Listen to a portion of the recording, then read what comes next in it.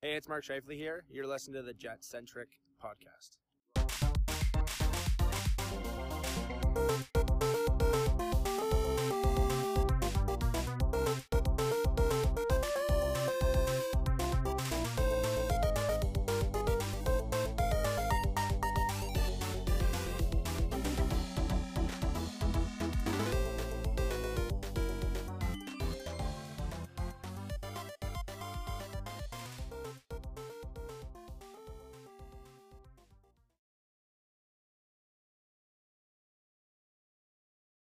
Hey there, Jets fans. Welcome back to the Jet Centric Podcast. My name is AJ, one of your hosts. First of all, before I get started, I'd like to say thanks to Ryan Faith, one of our contributors, and Mark Scheifele for getting that soundbite in our intro. I'm sure you all heard it. If you've gotten this far, you probably heard the part where Mark Scheifele introduces us. So that's kind of neat. Not even the big radio stations have Mark Scheifele introducing them. So yay us. That's pretty cool. And neat and funny and silly. So hopefully you guys enjoyed that. Anyhow, on to the episode at hand, episode 36. We got our boy Roddy interviewing Tim Stapleton, the first ever Filipino player in the NHL. Half Filipino, but Filipino. So that's pretty cool. Anyhow, Roddy talks with Tim Stapleton about his whole career, his time with the Jets in the very first year here and also in Atlanta, and what that was all like and what he's up to now. Tim seems like a super cool guy, and it was really fun to listen to the interview, and I'm sure you guys will enjoy it. So make sure you tell everyone else to listen to it too. And upcoming, we do have some interviews with Leah Hextall and likely Jordan Tutu coming up as well. It's one that we're working on. So you can look forward to that. Also, some more roundtables. We like to do those. If you have any questions and comments for that, you can send them in to us. And maybe we'll try and get Scott Campbell and Murat on again. They both haven't been on for a while. So it might be time to get those guys on because definitely friends of the show and we like them. And it's nice to hear their takes. Specifically about the Jets. So anyhow, enjoy the interview with Roddy and Tim Stapleton. Here it is.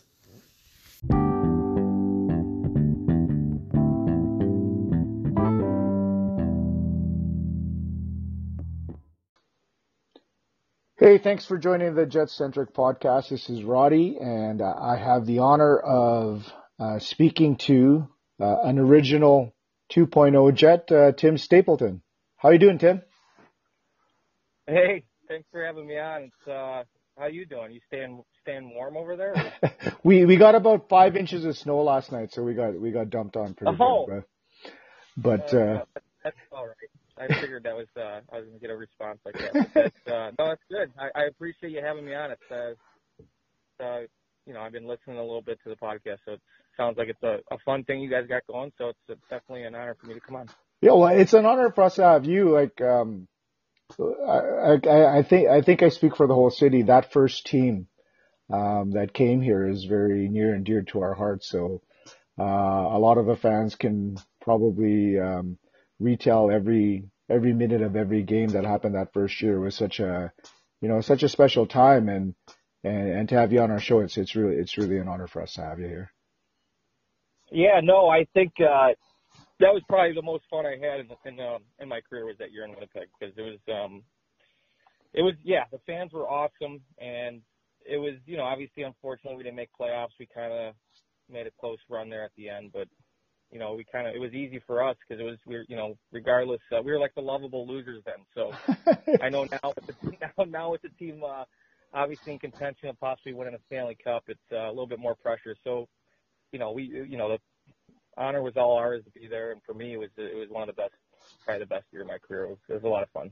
Awesome. Let's get back to that season a little bit later, but I just wanted to go back. So, talk about you, where you're from, how you started playing hockey, and what it was like growing up playing hockey. And I guess you're from Chicago, right? Yeah, I grew up about 8 or 9 miles west of the city. So usually, if you were from Illinois, I would tell you exactly where I'm from. It's a suburb called Forest Park. I don't know if you've been in Chicago much, but there's the L station, the train station. They have the different colors that run different areas of the city. But the blue line, which runs out to O'Hare Airport, comes into the city and then it runs out west. And that was kind of like the last stop west. So I grew up, about 8 miles west of there, and then how I got into hockey, kind of, I didn't really grow up. My dad never played. I didn't really have anyone in my family that played. I just, my dad's one of 13. He's got 6 brothers, 6 sisters, and one of his brothers, who actually lives in Michigan, got his son playing, and my dad just kind of put me on skates when I was 3 years old is kind of like a hobby, and I just kind of went from there, and he was building rinks in my backyard, so I just kind of fell in love with like skating and playing hockey. That's how it kind of started. Awesome. So now I'm going to point this out because not a lot of Jets fans know this, but being of Filipino descent myself, your mom is Filipino, right? Is that correct? Yeah, my mom's from the Philippines, and my brother and sister were also born there. I was the only one out of the 3 siblings my 2 siblings that I was born just outside Chicago. Oh wow! So how much of your childhood was like Filipino? Did you eat all the food, and did your mom cook Filipino food for you? I cook one meal, and the only meal I ever cook's adobo. Yeah, that's. So that's the only thing I can cook. Otherwise, otherwise I'm not much in the kitchen. But yeah, I grew up eating pretty much as far as from a Filipino, food background. That would be adobo was pretty much the only thing I kind of ate Filipino. But I love it, and it never gets old. And I try to tell people about it. And I've actually made it for people, and I don't think I might be 100% on that as far as people liking it. People love it. Yeah, you know what? When you first came to Winnipeg. I said to my wife, who's Canadian, right? So I said, this guy looks Filipino to me. And then I know Ron Cantaveros did an article on you in the Filipino Journal, and kind of out of the fact that you were a Filipino. So so I followed you a little bit closer than everybody else because you got to keep the Filipino thing. No, I appreciate that. It's funny because I've been called many other things. People have thought I was like Hawaiian, Mexican. I mean, not many people throw out the Filipino thing, but hey, we'll stick together. I love it. For sure. So now you played. So I guess you played youth hockey in Chicago. Did you play high school hockey in Chicago? Yeah, I played. I went to a Catholic school outside of Chicago. It's called Fenwick High School, and I played 2 years there. That was the only 2 years, and then after those 2 years, I went and played like on one of those AAA travel teams. So I just kind of did the 2 years, and then because there was a rule you couldn't do both. At the league, the high school league didn't want players in and out because a lot of players were missing games and stuff. So they kind of did this rule, and my junior year in high school, I went and ended up playing on a travel team. Right. So now your path to the NHL is kind of not the I guess traditional path for any hockey player, let alone one from the States. You were undrafted your draft year, right? Yes, I was definitely undrafted. If I was able to gamble on me being drafted, I would put everything I had on me not getting drafted. So yeah, I was definitely not drafted. And so the big thing for you is you played 2 years in the USHL, right? Is that where you started to find your game, I guess, or get some notoriety? You know what, Roddy? It's kind of like the whole story is kind of just crazy. I mean, when I look back on it now, I was definitely very thankful. My parents were just like I owe like pretty much everything to them. They just kind of they let me just kind of play hockey. I mean, I don't know. To give a good example for them is they like in my 14 years or 13 years of professional hockey I played, like they've never met my agent. They never really made a decision on what I was going to do with my career, if I was going to really play hockey, and they just let me kind of make decisions. And I thought that was something that was very important for me because I never really dreamed of playing in the NHL. I never really had that goal. It was kind of like I knew my situation. I was realistic. I loved playing hockey, but I also played a bunch of other sports too. And when I kind of went to that travel team my junior year, it was like a new team that came in because at the time, Chicago youth hockey and high school hockey or whatever wasn't very big. It's kind of, the Blackhawks weren't, popular, and there wasn't much exposure to like Illinois players trying to get, play beyond outside of Illinois or play at a high level. So right. For me, I played on that travel team, And, the new team came in, and Larry Petrie was the head coach. He was an assistant at Michigan, and he kind of came in, and I owe a lot to him, but I just played 2 years in the Chicago Chill, the organization was called, and I got drafted at the USHL by Green Bay, and I really had no idea what that was. Right. And I just kind of went out they had my dad and I come out to a game, and it was about a 3-hour drive, so we went to a game, and, they had about 5,000 fans at the game, which was like a sold-out arena, and there was fighting, and it was just it was pretty awesome. So I ended up playing 2 years there, and then I ended up getting a scholarship to Duluth. So honestly, the story keeps going. I'll let you ask the questions, but as far as finding my game, I would say that didn't happen until probably when I actually turned pro. So okay. My senior year in college, which I can get into. I could keep going about it, but I don't want to be answering questions you haven't asked yet. So, but yeah, I as far as finding my game, it wasn't until my first couple years in Finland. Right. Right. So yeah. So that's what I was going to get at. You went to college. You had a little bit of a cup of coffee with Portland in the AHL, and then you went to Jokerit in Finland. So what was that like? So a kid growing up in Chicago and playing at Minnesota Duluth, then heading to Finland to play. What was the culture shock there?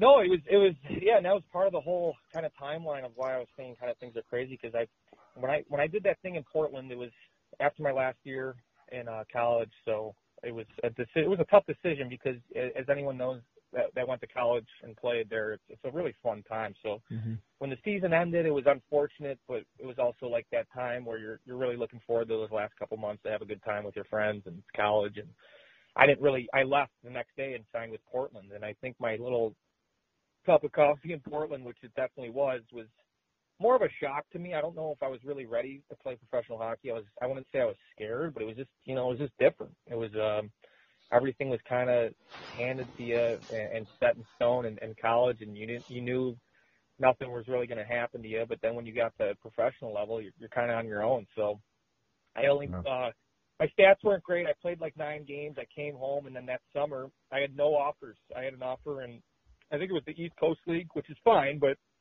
I didn't really have any intentions, or there was really nothing as far as playing professional hockey. I didn't know exactly if that's what I wanted to do, but my agent called me at the time. My agent's actually, his name's Bill Zito from Acme Sports, and he's the assistant GM for Columbus now, but he was my agent for about, 16 years. But he's a guy that I owe, if you want to get into people, if I would to kind of owe a lot of my career to, would be him. He was a guy that I kind of just listened to, but he had this thing going where he had a lot of players go over to Finland. He looked for guys like me and guys that were undrafted and guys that were kind of just not really noticed. And he did it with Brian Rafalski and Tim Thomas and Ville Leino. It's a pretty solid list. And then he kind of grabbed me kind of right in August and was like, he's like, you're 99% never going to play in the NHL. And that's just kind of how he was. It was something and that was fine for me, because I didn't really think I ever was going to. I was realistic, and like I said, I wasn't drafted, and I just knew the opportunity to get there would be pretty tough. So he was kind of saying like, hey, why don't you I think you could go to Europe on and play like a good, you could have a career over there and make decent money. So that was kind of the goal. Right. And he sent me over there on a tryout, and I went over there on a tryout for $5,000 for my tryout. They gave me a free hotel, and I played 5 or 6 games, and then they ended up signing me.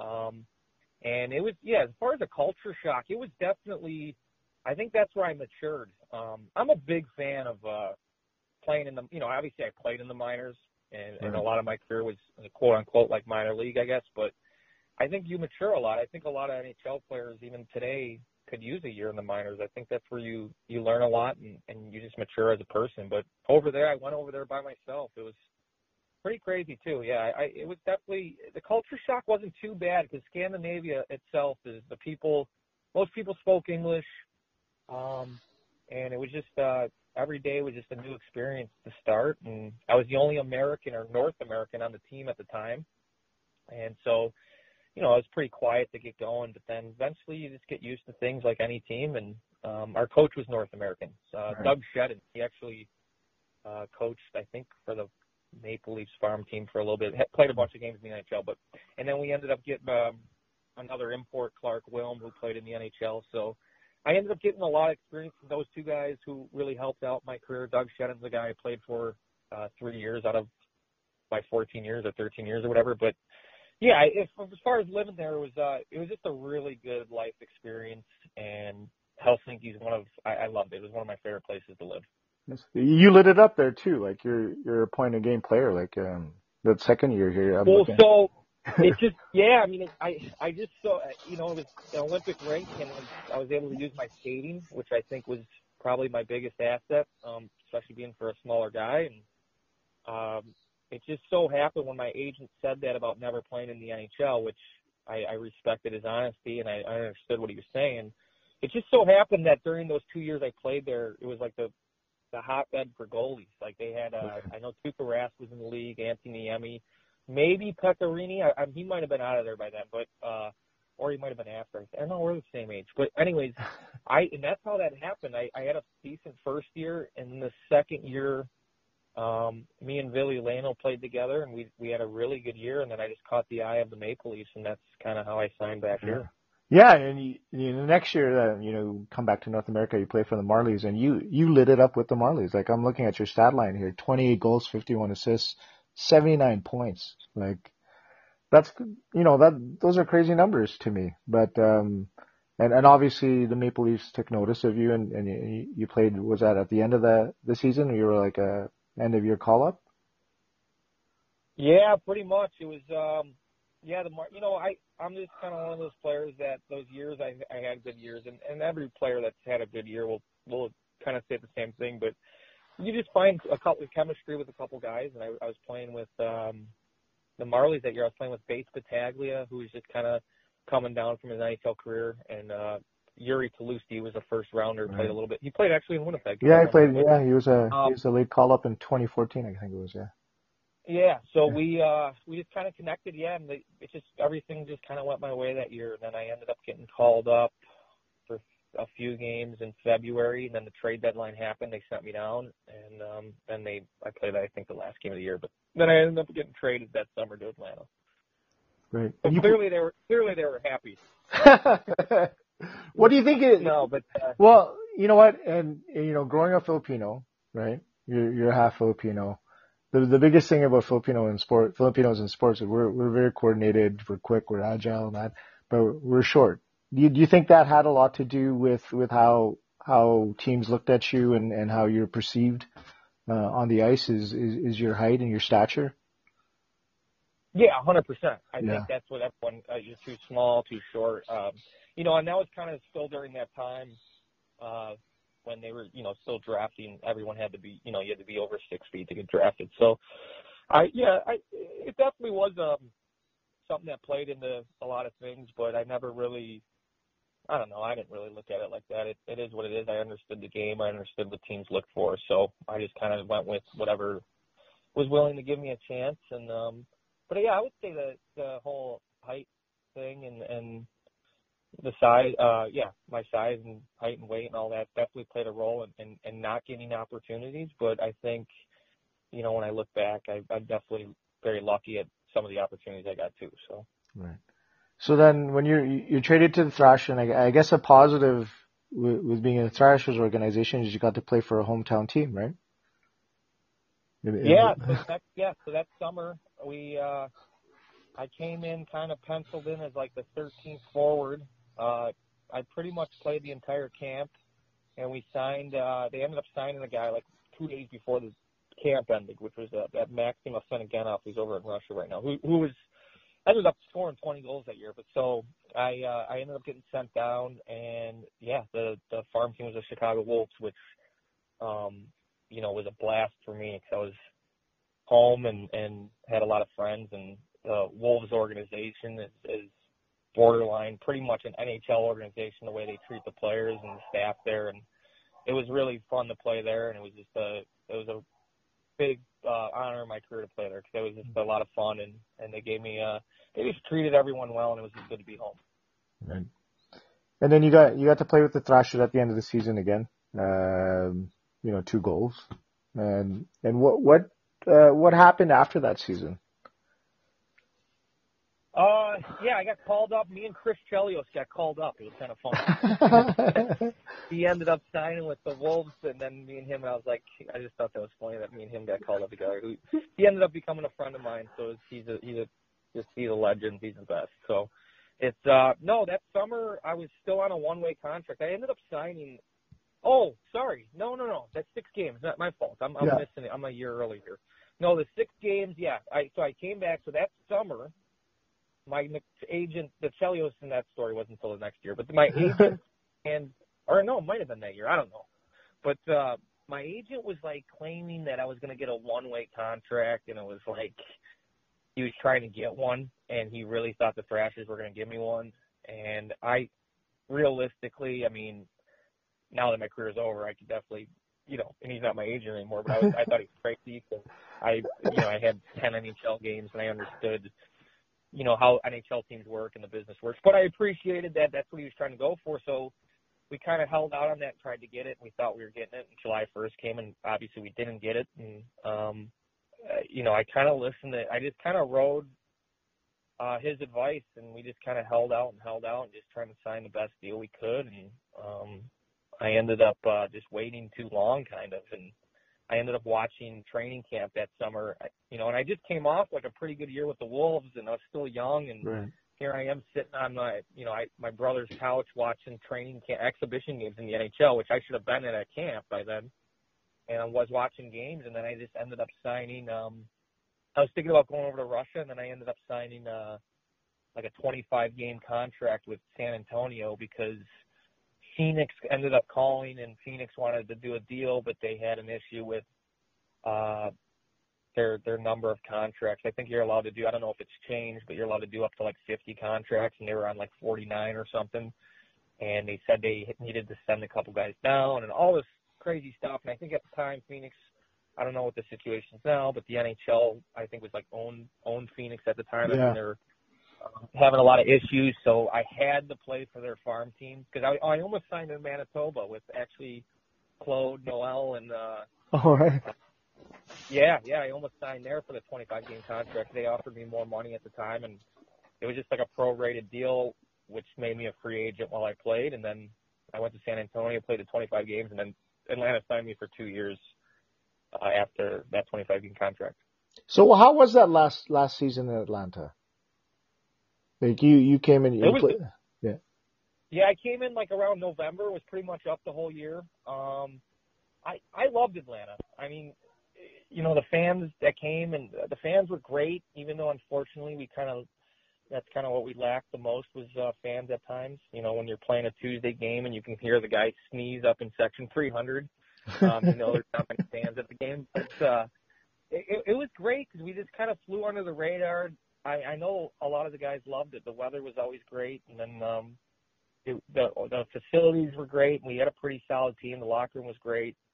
Everyone, it was fun. I loved playing in Atlanta. So it was, and I think everyone that kind of played there loved it. So it was a good time there. And unfortunately, obviously now with Winnipeg, Winnipeg's the best in my opinion. I think the fans, the passion of the fans, and it's obviously was what the best move was, the move to Winnipeg, and what had to happen. But if it didn't happen and we were stuck in Atlanta, it definitely wasn't a bad place. It was awesome, and I had a lot of fun there and a lot of good memories. So I'm gonna mix in a couple questions from people who tweeted into the Jet Centric podcast. I mean the Jet Centric Twitter account and my account. But the first one's from Shane K, and his question was, what was the mood of the team right after the announcement of the team moving to Winnipeg from Atlanta? We kind of knew we knew the writing was on the wall. We knew it was going to possibly happen. I don't think we knew we were going to go to Winnipeg, though. I thought they were talking about a couple other cities, but for me, it was definitely a shock. I mean, you're training all summer to go to a certain place, and then you wake up one day and you got to go to a whole different place. So, and we just kind of knew that it was a shock, but it was also exciting, and we also knew it was going to be different. I mean, I know I called a couple players like Wheeler, obviously, and Mark Stewart, and guys that were on the team at the time, and it was a shock, but it was also exciting because, and like I said, in Atlanta, it was like we were really, no one knew we had a team in Atlanta, so it was kind of like just free and just do whatever you want, play hockey. And we knew we were going to a market that was really passionate, best fans in the league by far, and just knowing that it was going to be a little bit, I don't want to say more serious, but yeah, kind of. And we just knew it was going to be pretty fun to play hockey. So there was definitely a lot of excitement, and I think when you look back now, it's definitely the right move. And everyone that experienced Winnipeg, I can tell you, loves Winnipeg. So it's good. So when was the first time you came to Winnipeg as a Jet? Like, was it in summer sometime? Did you work out there, or did you just I came there, me and Blake Wheeler. We came up in August to look at he was more looking at, I didn't know my situation. I was on a one-way contract, but everyone got fired from Atlanta who was kind of like buying into me and like that trusted me. So when they all got fired, I didn't know what was going to happen. Like, I knew there was a possibility I could, I don't know, like get sent out or whatever. But obviously, Wheels, he was looking at like houses and I was looking at like hotel rooms. But we were both, we were both looking at like places to stay. But I was kind of just going with him, and we ended up just kind of spending a few days. So that was kind of the first time I was here. We played around the golf and just kind of hung out a little bit. But that was that was probably like early August, and then I didn't come back until camp. Okay. And how was that? Like, because I know the first camp here was just, it was nutso. Like, everybody wanted to get a piece of anything that was Winnipeg Jets. From pretty much from the end of May to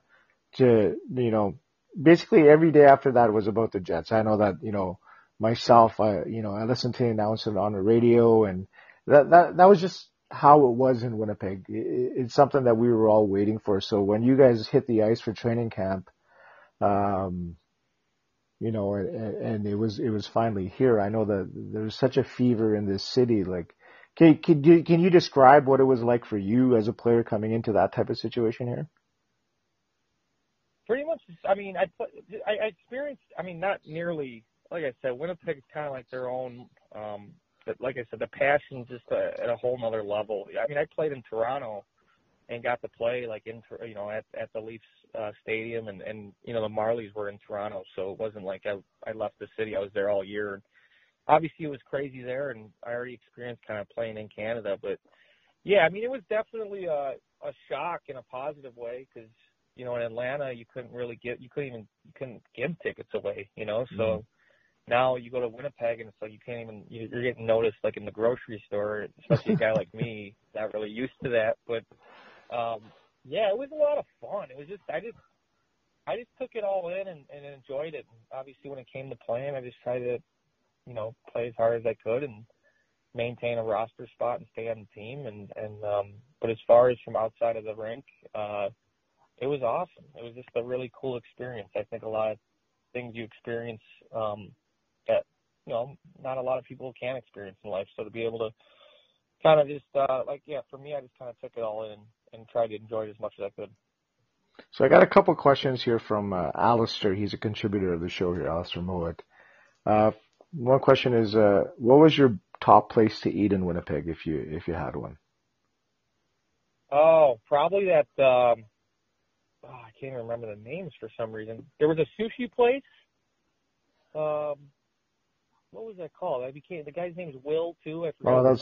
That would be Wasabi Sabi on Taylor. Yeah, I'm a big fan of sushi, so I ate there a lot. And then once in a while, that steak place, that 529 Wellington, I think it is. Nice. You know what's ironic is that sushi place.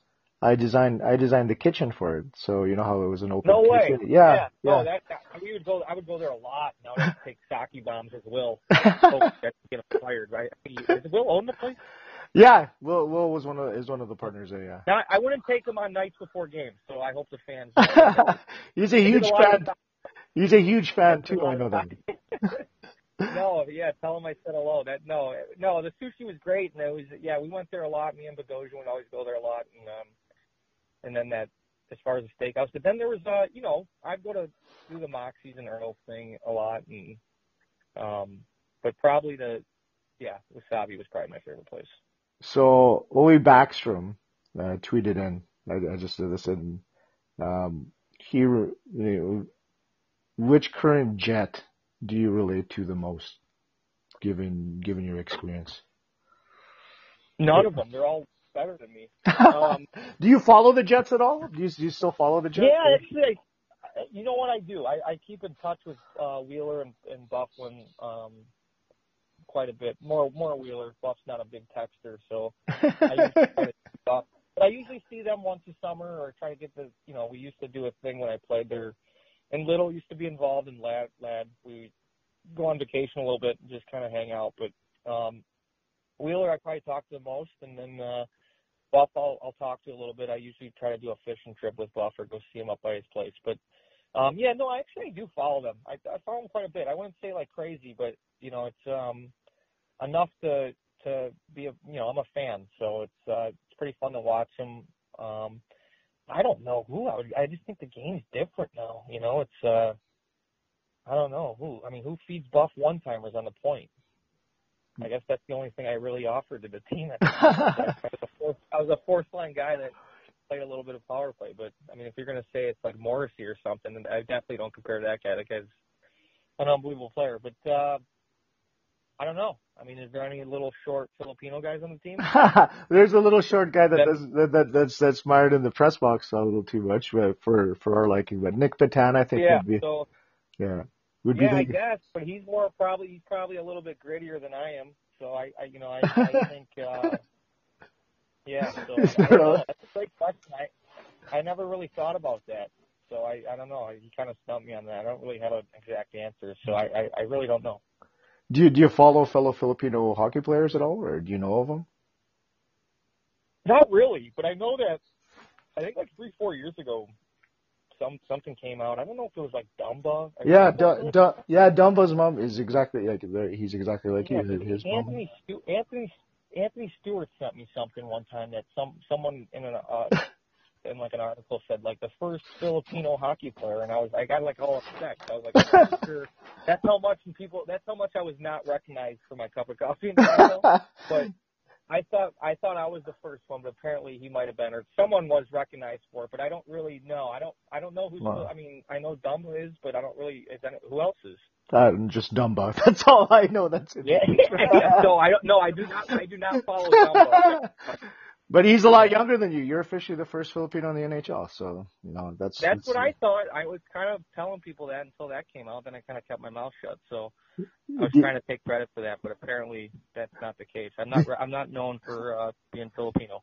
Were you approached by the Philippine national team to do anything with them? Did you? Is there actually a Filipino national team? Yeah. There's actually a Filipino national team. I was definitely not approached by them, but if there was, I would come out of retirement to play for them. That'd be awesome. I'm gonna tweet at you and add their handle in there so that you guys can get in touch. If you have any insight to that, then I would definitely go play for the Filipino. I think that'd be hilarious. That'd be awesome. Don Carpenter wants to ask the origin of your Twitter handle. I kind of have an idea, but your Blues-Ree Twitter handle. Obviously, that's a play on your Asianness to some extent. Yeah, it's kind of an Asian thing. There's actually someone. I think I saw it under like a. It was actually not a good situation. It was like someone was kind of getting hazed for being Asian, and someone wrote that, and I actually laughed out loud to it. And I'm like. And someone was obviously an Asian thing, and then when Wheeler actually made my account for me, and he was asking me, he's like, "What does your name want to be?" And I was like, "Blues-Free." Like, what? And I'm like, "Think about it." And he's laughed. It's like perfect, and that's how it happened, really. Because every Asian male over the age of 30, had Bruce Lee as one of their childhood heroes at one point in time. For sure. So I'm a big fan of Bruce, and I just kind of wanted to. That's kind of how that came over. It was more of a joke thing, and it kind of stuck, and then we just left it at that. Yeah. So Carter Chen, I don't know if you saw this one. He tweets a question. He wants me to ask you if you remember getting Burger King with him after a night out. LOL. Do you remember? Oh. Carter's. I mean, I've eaten Burger King quite a few times in my life, so I don't remember. I don't know I don't even know where the Burger King's at there. No, I don't remember, but I remember eating Burger King, which was like 2 days ago, but I don't think it was with Carter. So, unfortunately, I'm sorry that I don't remember that time. So here's a moment. Like Paul Quay tweeted this at me, and it's a moment that all of us remember from that first year. Is describe the situation, describe the game. It was in Washington in March. The Caps get out to a 3-0 lead. You guys claw back and tie the game. Set the stage for overtime there, Mr. Stapleton. Oh, obviously that was a really cool experience for me. Probably one of the greatest goals I've scored in my career. I mean, I know it's just a regular season goal and game, 75 of the season, but I knew the situation as far as we were still in a playoff hunt, so I knew that extra point was important, but I think, I give a lot of, I guess, for that to even be in that opportunity. Claude Noel, that's what I really liked about him, is he was just he was honest with me, and he let me, the better I did, the more I kind of played. And I think our line actually scored. It was me, Ben Maxwell, and Spencer Mahacek, and I think we scored 3 out of the 4 goals, including the overtime one. But it was more of a blur to me, and to this day, it's funny because if you watch it, I think Bufflin wasn't trying to pass that to me. I think he was actually trying to toe drag the guy, and kind of fell off the stick into my, and I just kind of came down the slot there, and I just I was just I don't know. Everything was just going my way that day. The puck was just that moment. The puck just kind of was following me, and that was a big snipe, though. Yeah, it was a big. No, snipe. It's where it was a really cool moment for me. I just kind of used the defenseman as a screen, and was I trying to hit that exact spot? I wanted to, I would be lying if I said yeah, but I was definitely trying to, shoot it to that side, because I knew the goalie kind of wasn't able to see everything, and it went in, and it was a pretty happy moment for me. So after the Jets, and they didn't sign you, you're obviously a UFA after that year. You made the decision to go to the K. Now you said you were thinking about going to the K 6 or 7 years prior, right? But how was that? How is Russia? How was Russia? Because you played there for what, 4 years? Yeah. So I actually had a deal back in Winnipeg, and I mean, I don't have any regrets in my career, but sometimes I think about it. But they did offer me to come back, and it was a good situation. It was a deal that I definitely wanted, but we all knew the lockout was happening, and I kind of just was like, we knew it was going to go to about January, which I think it did go up to January, right? Mm-hmm. I think that year. So I went over there on a deal with not signing with Winnipeg, and then I had a handshake agreement with the team I was on in Russia that once the lockout ended, if Winnipeg was still interested, I would come back and play the rest of the year. But at the time, I had a good year in Russia that year, and we were it's just the season started earlier there. So when that lockout ended, we only had 5 games left, so they didn't let me go. And I don't even know. I think Winnipeg was interested, but nothing really too crazy. And even if they were, the Russian team didn't let me go. But as far as the experience, it was good. I mean, it was. I loved it. I mean, I would say I complained a lot while I was out there. I think everyone does, because definitely talk about culture shock. I thought that was my biggest culture shock, was over there. But I can write a book about Russia. I don't even know where to go with it. But I did tell I might be going on Spit and Chicklets in the future, and I told them there's a couple stories I have that we're going to do a Russian episode, so I might have to save those. But they the overall experience was good. It was I think the biggest difference was Russians in general they're just different people, but in a great way. I think sometimes when people tell their experiences there, it makes Russia sound bad, but it's really not. It's just different. And overall, I'm really happy I did it. I'm thankful I did it. I think a lot of when I talk about my career to people now that ask about it, which is not really a lot of people, but when it does come up, the stories about Russia actually trump any NHL story I tell. People are pretty fascinated about what goes on over there. So it was definitely a great experience, and I had a, obviously I ended up staying a couple more years. So overall, I'm just really happy I did it. What's your wildest Russia story? Oh man, it's it might be R-rated. This is a podcast. It's not really rated. Yeah, no, I know. No, I don't think. I don't know. I can't. I don't know. I'm trying to. That's a tough one. I mean, I don't really. I have a couple stories in mind. They're long. They're better if you're having a couple beers or some wine. But okay. So we'll save that for an after hours podcast maybe. Yeah, maybe we'll do that, and then you can tell it yourself and butcher it and make me look really bad. But, no, I mean, it's just, there's like three, it's just kind of like when you were in Russia, it's like what the saying was like, whatever didn't make sense makes sense. So it was just like, they just did things, there was like three phases when you lived there. Like the first phase, because it was more of the people. Like when you're on an airplane, for example, and you land, like in North America, it goes row by row to get off the plane. Like the guy that's sitting by the bathroom in Russia, he's just bombing up the plane, and there's like no structure. So you have to you have to have like no care. You have to have like no emotion. You like elbow your way out. You don't care if it's an 80-year-old lady or a 5-year-old kid. You're just like bowing your way out to get off the plane. Or if you're in an elevator, and the elevator opens, these are stupid little things, but it's just kind of fascinating when you're living there and you're experiencing it every day. But you're in an elevator and it opens, like everyone on the outside just rushing in, not letting the people come out of the elevator. So that's another example where you're just like, the three phases, you're fascinated at first, like, wow, this is just like pretty fascinating how everyone is. And then the second phase is you start getting like pissed off, like it's just like, you'll be in line at a grocery store and the guy behind you, if you look to the left, like the guy behind you is just like cutting in front of you. Just like things that would easily cause like a fight over here in North America. And it just happens every day. And, and then the third phase is you just don't care anymore and you just start living like them. And then I love the way they live.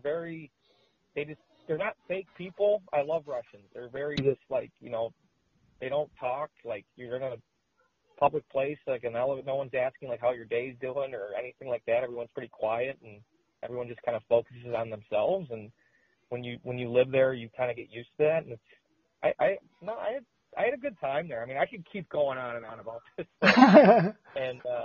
but overall, I'm very lucky and thankful, and it was a great experience in my life for sure. Awesome. So who's the best hockey player you've ever played with? Played with? Yeah. Probably, probably the guys on the Jets. I mean, when you get to the NHL, you're obviously playing with the best players in the world. I played with Joe Pavelski in Russia during the lockout. He was probably top 3 easily, just like his hockey sense. I played with Paul Stastny at World Championships. He's really, my thought process or how I feel like what makes a player above and beyond others is just the way they think the game. I think everyone at some point is very skilled. Obviously, there's people that are very more skilled than others and things like that. But I just think that a player that even like the guest Wellwood, I just thought Kyle, his knowledge and his hockey sense was he was very intelligent. So I based that question off of like your intelligence. And yeah, I mean, there's a handful of guys that could probably go in that category that I was lucky enough to play with. And, yeah, I'd say probably those guys I kind of mentioned. And, Buff's a freak, so you don't really get many opportunities, and how big that guy is and the way he moves and how strong he is, it's pretty incredible. You don't really come across players like that much. So what he brings to the table is very rare. So he's definitely up there and just unique what he does. And obviously Wheels, he just does everything. He can play any kind of style you want to play. He can be the hardest working guy on the ice, which he is most of the time. He can slow the game down. He can do everything at full speed. He just kind of brings everything to the table too. So there's a handful of guys there that I was lucky enough to play with. Awesome. So do you have a best Winnipeg story? of your time here or about this Oh, play no, I don't know.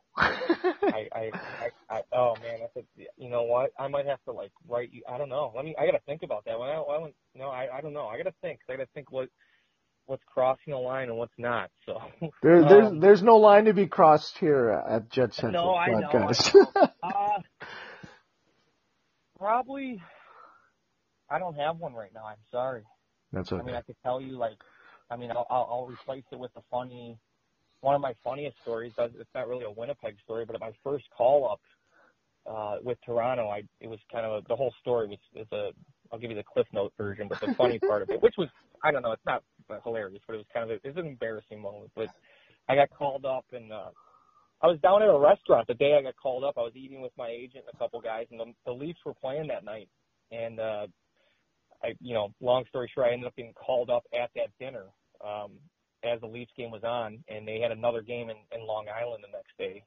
And someone got hurt. I think it was John Mitchell or someone. And I got a call right at the dinner table, and they're like, "You have to run home now." Not run, but you have to get home now. Put a suit on. Pack a bag for like 2 days because we're going to Ottawa after Long Island, and then you're in the lineup tomorrow. So that was like kind of how my call up happened. I was just literally at a dinner, kind of like bitching to my agent, like, am I going to get called up? Not that it could have been, but it was like late in the season. I think the Leafs were mathematically out of the playoffs, so I had every right to kind of bitch about maybe I just wanted to play that one game. So sure enough, during the conversation, I got called up, and it was kind of like surreal, and it was almost like fake how it happened. But as I came down to the rink after I put a suit on and packed a bag, and they just won in a shootout, and we had to go to the airport to get on this plane. So I jumped in a car with a couple guys on the team, and I was nervous. Like, I wasn't really saying much. And I knew a few guys from training camp, and we're obviously living the same city, so you kind of come across the guys. So it wasn't like I didn't really know anyone. I was familiar with a few guys. But I was just quiet and just didn't know what to think. And I'm to myself, I'm like, am I really playing in the NHL tomorrow? Like, it was just a surreal moment. But the funny part was, we got to the airport, and we had to do like this quick like customs thing, and I was in line with Antro. So you got me, who's like 5'5", you got Antropov, who's like 6'10", and then you got Jamal Mayer, who was like, could be in the UFC. So it's like us three, and we're in line at the security. We're just doing like this quick security thing, and clearly the security guy checking like passports and going through like the security thing was like a huge Leafs fan. So he's taking autographs from everyone going through. So it goes like Jamal Mayers goes first, and then Antropov, and then me, and I see what's going on, and I kind of go through the security thing, and this guy had like a notebook out, like having guys sign the thing. So I just kind of went with the routine of like what everyone was doing. So I went up to the thing, and he's like, no, this is for the players. And so a couple guys are like, I think Antro was like, no, he's a player, and the guy was like, oh, I'm so sorry. He's like, I thought you were like a team masseuse. So I just got called up. It was like the most exciting thing for me. And this guy thinks he wanted to let me sign his thing because he thought I was like a massage guy. You're the stick taper. So, exactly. So I've had that happen a couple times. Not necessarily. And he literally was like, I thought you were like a team masseuse. I don't know if it was an Asian thing or what, but I've had a couple times doing the passport thing where guys, they've questioned me, like, are you on the team? Are you part of the team? Yeah. So That's crazy. I ran with it. It's funny, but yeah. So that's awesome. Okay, so a couple last things, and I'll let you go. There's this DHG. I don't know if you saw this the other day. UMD penalty box. He just wants to thank you for stepping in and not letting Wade Dublevitz kick his ass at some strip mall bar in Denver. Do you have a recollection of that? No, I'm surprised. I'm surprised I even prevented someone from kicking someone's ass. I don't know how you'd stop a fight, especially if the guy's like. I know he clearly thought I must have knew like kung fu or something, but I don't. You are Bruce Lee. I'm more of a lover, not a fighter. So I don't know. I'm surprised. I don't recall that story, but if that's what I did do, then I was happy to help the guy out. So you retired this year, right? Yeah. I retired in March. I played over in Germany, and finished, and then I just kind of I got 2 little kids, so I'm just kind of wanted to be around them a little bit more. So I'm healthy and just I guess I retired. Yeah. So what are you doing now? Not much. Just I'm a obsessive golfer, so obviously golf season's over right now, but I probably played at least 100 rounds, maybe 150 rounds this summer. I actually live in Michigan. I bought a place about 5 years ago, kind of like on Lake Michigan, about 60 miles outside Chicago, and just kind of a little bit more quiet. It's quieter, and I belong to this small little golf course out here, and it's just kind of a nice place to do like my hobbies. I like to fish and golf, and I go to the city once in a while. It's only like an hour drive, but I actually started one of the reasons I retired is I started, it's not a joke, it's serious. I'm actually taking this serious, but I actually started you ever heard of Biltong? Biltong? No. All right, so Biltong is basically if you Google Biltong, it's like a cured dried meat. That's all it really is, and it originated in South Africa. It's basically South Africa's version of beef jerky. So I started my partner, my business partner, who actually started it. He's a friend of mine named Jim Mullins, who older guy who's like my golf buddy, and he lives kind of just by me out here. He just retired. He's about 60 years old. He came from a family. His family business is a private label company that makes all the sauces for McDonald's.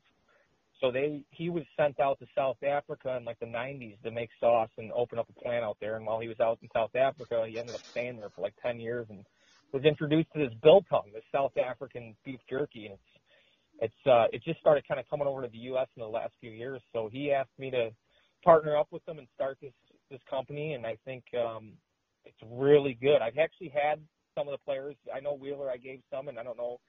I sent some to the National Series last year, so I'm going to take credit for that series win. But Nice. I sent some down to Nashville, and it's kind of like a healthier kind of snack. And it's a Biltong is it's not beef jerky, but it's very similar. It's a lot more tender, and that's kind of like what that's my main focus right now is what I'm trying to get up and running. And we're probably going to be, I got some sampling stuff going, but we're probably going to launch here in the next month or two, and Wow. I'm going to try to run. I had it down in the Rangers locker room. I gave some to Kevin Hayes, and then I'm going to go out to San Jose and give some to Pavelski. So I think it's something that eventually a lot of athletes are going to eat, not just hockey, but that's going to be kind of my target. And then my partner's target, obviously him being in the food industry, has a lot of connections, and I think there's just a lot of people like it, and I love it. So I'm very passionate about it, and it's something that I'm going to really I think has a lot of potential. I understand how hard it is to get things going from a startup standpoint, but that's kind of what I'm doing right now. I went from hockey to selling South African jerky. Awesome. Is it gonna be available in Canada? Are you looking to get? Well, I would love to expand as much as I could. We're doing it the right way. We're not. It's going to be. I think we're starting more doing like online sales. We've met with some pretty big retail chains to start that have tried it and loved it. And but our biggest issue right now is something that we're going to definitely try to market. But is no one knows what really Biltong is, but I think it's something the consumer education is something we're really going to focus on to start. And I think once we get product in the people's hands, and I personally think Biltong. If you Google it, there's a big history on it. It's pretty impressive and it's good. And then I think eventually it's going to compete with the beef jerky market, which I think's huge now. So it's there's, like I said, there's a lot of potential for it, and it's something I'm all in on, and I'm excited to do. And if it doesn't work out, I'll move forward with something else. But it definitely had a play and why I kind of retired, because I think as an athlete, transitioning into something else after doing something for 30 years, it's hard. So I'm lucky that I got an opportunity right now, and I think at the end of the day, I'm just going to take everything I can and learn from it, and hopefully it's a success or it works out, and if not, hopefully I'm smarter from it. So we'll see. Yeah, one of my coworkers is South African. I'm going to have to ask her about the Biltong. I guarantee right now, I'll bet you we can do a live bet here, so everyone witnesses this bet. It's a she or he? It's a she. Not gonna bet. It's a she. Yeah. she's from South Africa? Yeah, her whole family's from South Africa. Yeah. You will 100% know what biltong is. Yeah. Absolutely. I'll have to ask her about it.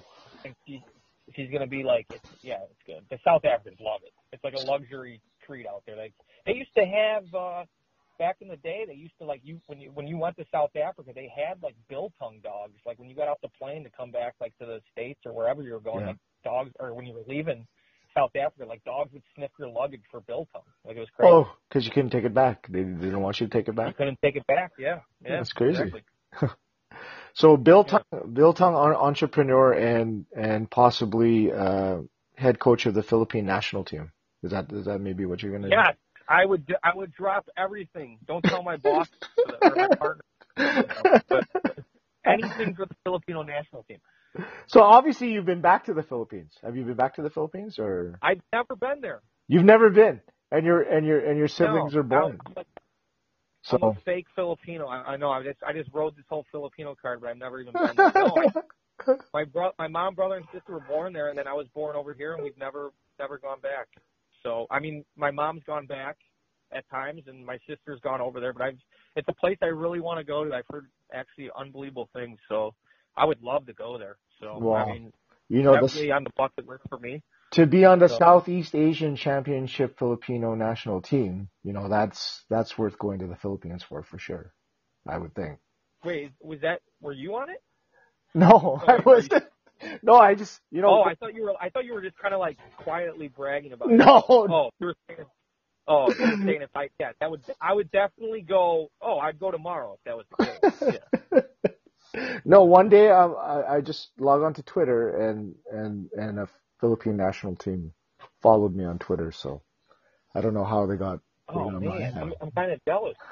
Wow. I'm kind of jealous. Well, you've never been there, so. I mean, maybe you can edit that part. Okay. Take it out. Yeah, I'll take it out and send them the podcast and I'll make this a verbal application to the team then. Perfect. Yeah, you ever come up here? Like to Winnipeg? Yeah, I've been there. Yep, I was there. I'll come every year for I was there when they beat the Wild this year.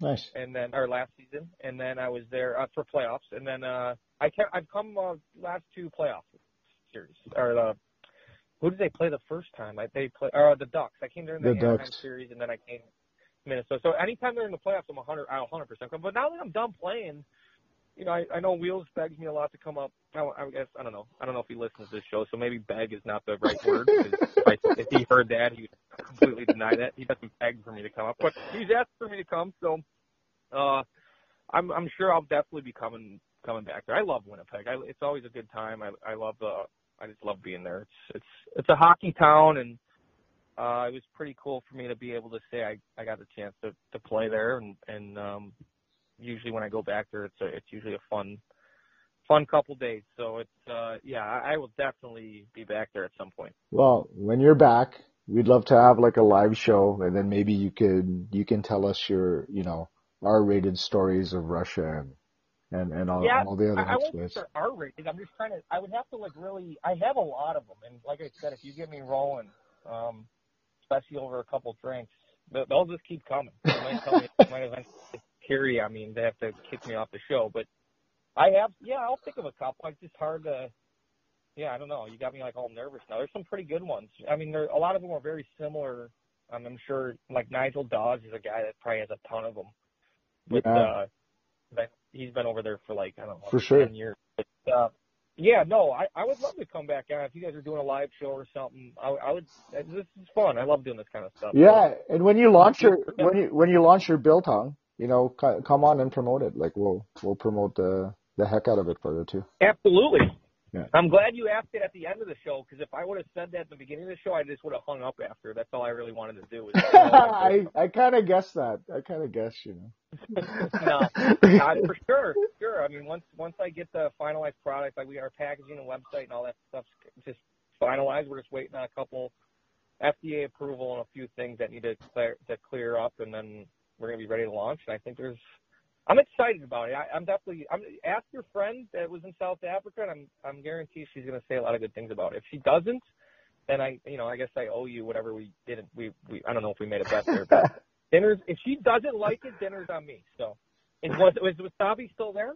Well, absolutely, it's still there. Yeah, for sure. Yeah, I didn't go there. I didn't even check. Last time I was there, it was kind of a quick in and out for the game, so I didn't really explore. I just kind of saw a couple guys on the day off, and then I didn't really go anywhere. But yeah, no, I mean we'll go to Wasabi or something. We'll figure it out. I'm sure she'll like Milltown. So we'll go there anyways. How about that? Yeah, let's just go there either way. We'll roll in like just a gang of Filipinos. Sake bombs on us, 100%. That's a given. You have no choice on that one. Well, Tim Blues Reese Stapleton, this has been a slice. Thanks for coming on, and you'll have to come on again. Yeah, definitely when you're in town, we'll have to hook up. We'll meet the whole gang, and we'll have some sake bombs. No, thank you. Like I said, it's always a lot of fun, and congrats on what you guys are doing. I'm sure you guys are having a lot of fun. It's always fun to talk about the Jets, and go Jets, go! I know I'm rooting for them, so hopefully this is the year. I think they got a pretty good chance. So, well, Hockey News had that cover a couple of years ago. 2019 is the year of the Jets, so it's going to come true. I would not be surprised if they did. So I would definitely be front and center the day they win it, so I'll be there. But no, I appreciate you having me on, and thanks. It's been it's been a lot of fun. Awesome. So we'll keep in touch, and even next time you're in, or when you launch your product, just give us a shout. We'll get you on the show, and we'll promote the crap out of it. Sounds good, Roddy. I appreciate it. Okay, you take care. Say hi to your family. Okay. Okay. I will. Thanks. Thanks. Bye.